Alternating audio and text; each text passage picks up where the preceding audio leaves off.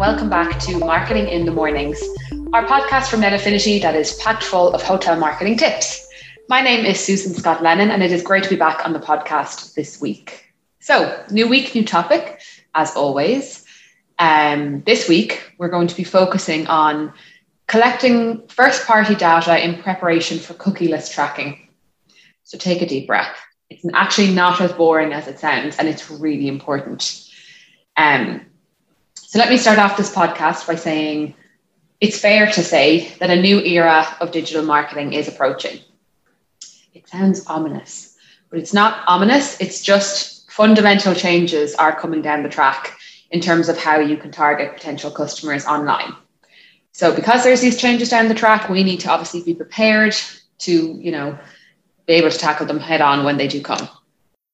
So with browsers becoming more privacy driven, having a solid first party data strategy in place is going to be absolutely crucial for your marketing success. Because unfortunately, the way things are going, we're just not going to be able to rely on cookie tracking for much longer. To put that into context, right? So let's look at Facebook. You have your remarketing list on Facebook, things like that, and updates like the new iOS 14 tracking updates have primarily affected that tracking by requiring people to basically opt in to be tracked. So ask yourself, if a little pop-up message appeared for you and asked you, do you want to be tracked? Chances are you're going to say no. So it's massively affected how many people we can track on Facebook. And it's just basically made the already small window of what we can track on Facebook even smaller. So it's impossible to get a full picture of how your campaigns are truly doing on Facebook, even before the iOS 14 was introduced. But now more than ever, it's even more difficult, and it's only going to get harder. Then looking at Google, the other side of things. So from 2023, Chrome, which is the largest internet browser in the world, is going to block all third-party cookies by default. That literally means that if someone visits your site, the cookie will be blocked. So, not ideal for anyone. So how do we track at the moment, right?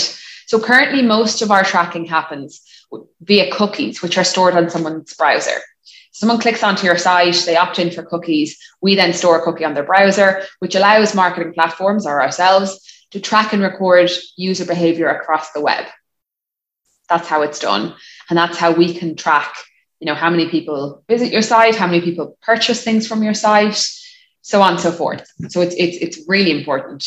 With privacy measures increasing, and then the fact that people are now able to block third-party cookies, we're going to see some large gaps in campaigns, which we have become heavily reliant on. The biggest blow to the types of campaigns that hoteliers will run is going to be remarketing campaigns, which are good revenue drivers. To put that into context, what a remarketing campaign is, it's basically ads that show to people that have visited your website before, but for whatever reason didn't follow through with making a purchase. It's a good revenue driver because you're showing the ad to people that know a bit about your site and obviously were considering making a purchase. So they're higher qualified than if you were just showing the ad to someone that had never viewed your site before. Those remarketing campaigns are going to be hit the hardest with all these tracking implementations. So without third-party cookies, basically remarketing campaigns can't place cookies on your browser, so they can't build new user lists. And so they might just stop being a viable option. So, if remarketing campaigns are no longer a viable option, that's a huge revenue driver campaign. It's not to say that ads won't drive revenue for you. It's just in terms of tracking it, it will be a lot harder, if not impossible, for the likes of remarketing campaigns. So that's why I wanted to talk this week about collecting first-party data in preparation for this cookieless tracking. So what actually is first-party data? It's basically the data that you own and collect with consent from your customers through things like email and loyalty programs. So it's unique to your business. The biggest thing with first-party data in terms of strategy is that it really relies heavily on solid email databases. So building an email database should be your starting point if you want to get ahead of this. So before you start, think about how you're collecting email addresses and try and determine whether you have made it easy for guests to see the benefits of sharing their data with you. If you aren't, make it easy. So unlike remarketing lists, which is where, a device receives a cookie and then subsequent ads are easily blocked using browser extensions, asking someone to consent to you to send them emails is a big request and one that warrants suitable benefits in exchange. Fair to say, you're not going to sign up to an email list unless you're truly interested in that particular product. So how can you start to collect first-party data? So newsletter signups via your website and booking engine are really effective in collecting your database contacts. So they work well, but with the caveat that volumes are low enough in that, through those mediums, so your website and your booking engine, that it does warrant additional efforts to scale your database. So it works, but you like to build them quicker and to get more people signed up. We really, really recommend Facebook lead generation ads. So if you're not running lead generation ads on Facebook, it's definitely worth considering doing so, particularly with all these tracking restrictions coming down the track. A Facebook lead generation ad allows you to build databases quickly with highly qualified users. So it's a key way to grow your database.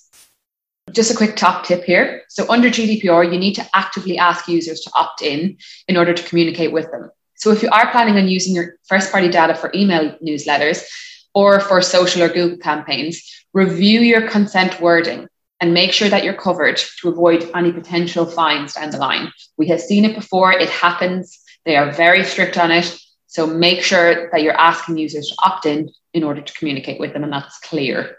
I know it's a bit of a meaty topic, but it is so important.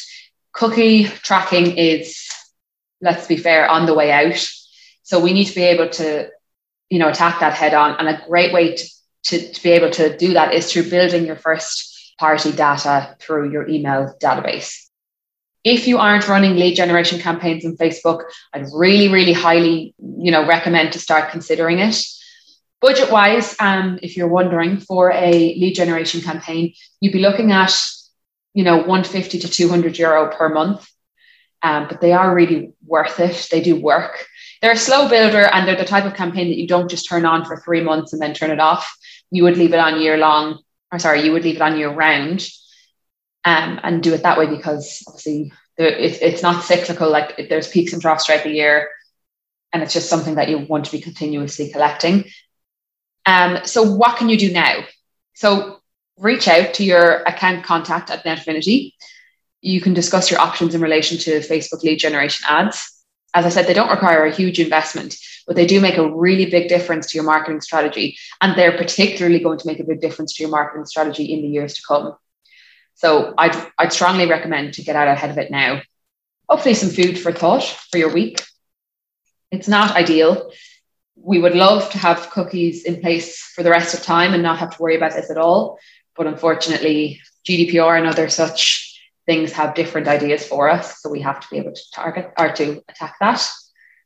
So that's it for this week's topic. I hope it's given you something to think about, and you might be considering now setting up your Facebook lead generation campaigns. Also, obviously try and just build your own email database through your newsletter on your website and your booking engine as well.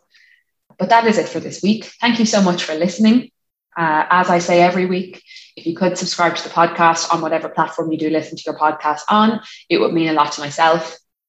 Also, do follow us on LinkedIn. We have loads of webinars coming down the tracks. And LinkedIn is where we post when we release a new podcast episode as well. So there's loads of content there for you, and it's really beneficial to just give ourselves a follow there. I will be back next week with a brand new topic. Until then, stay safe, and I will talk to you all then. Bye for now.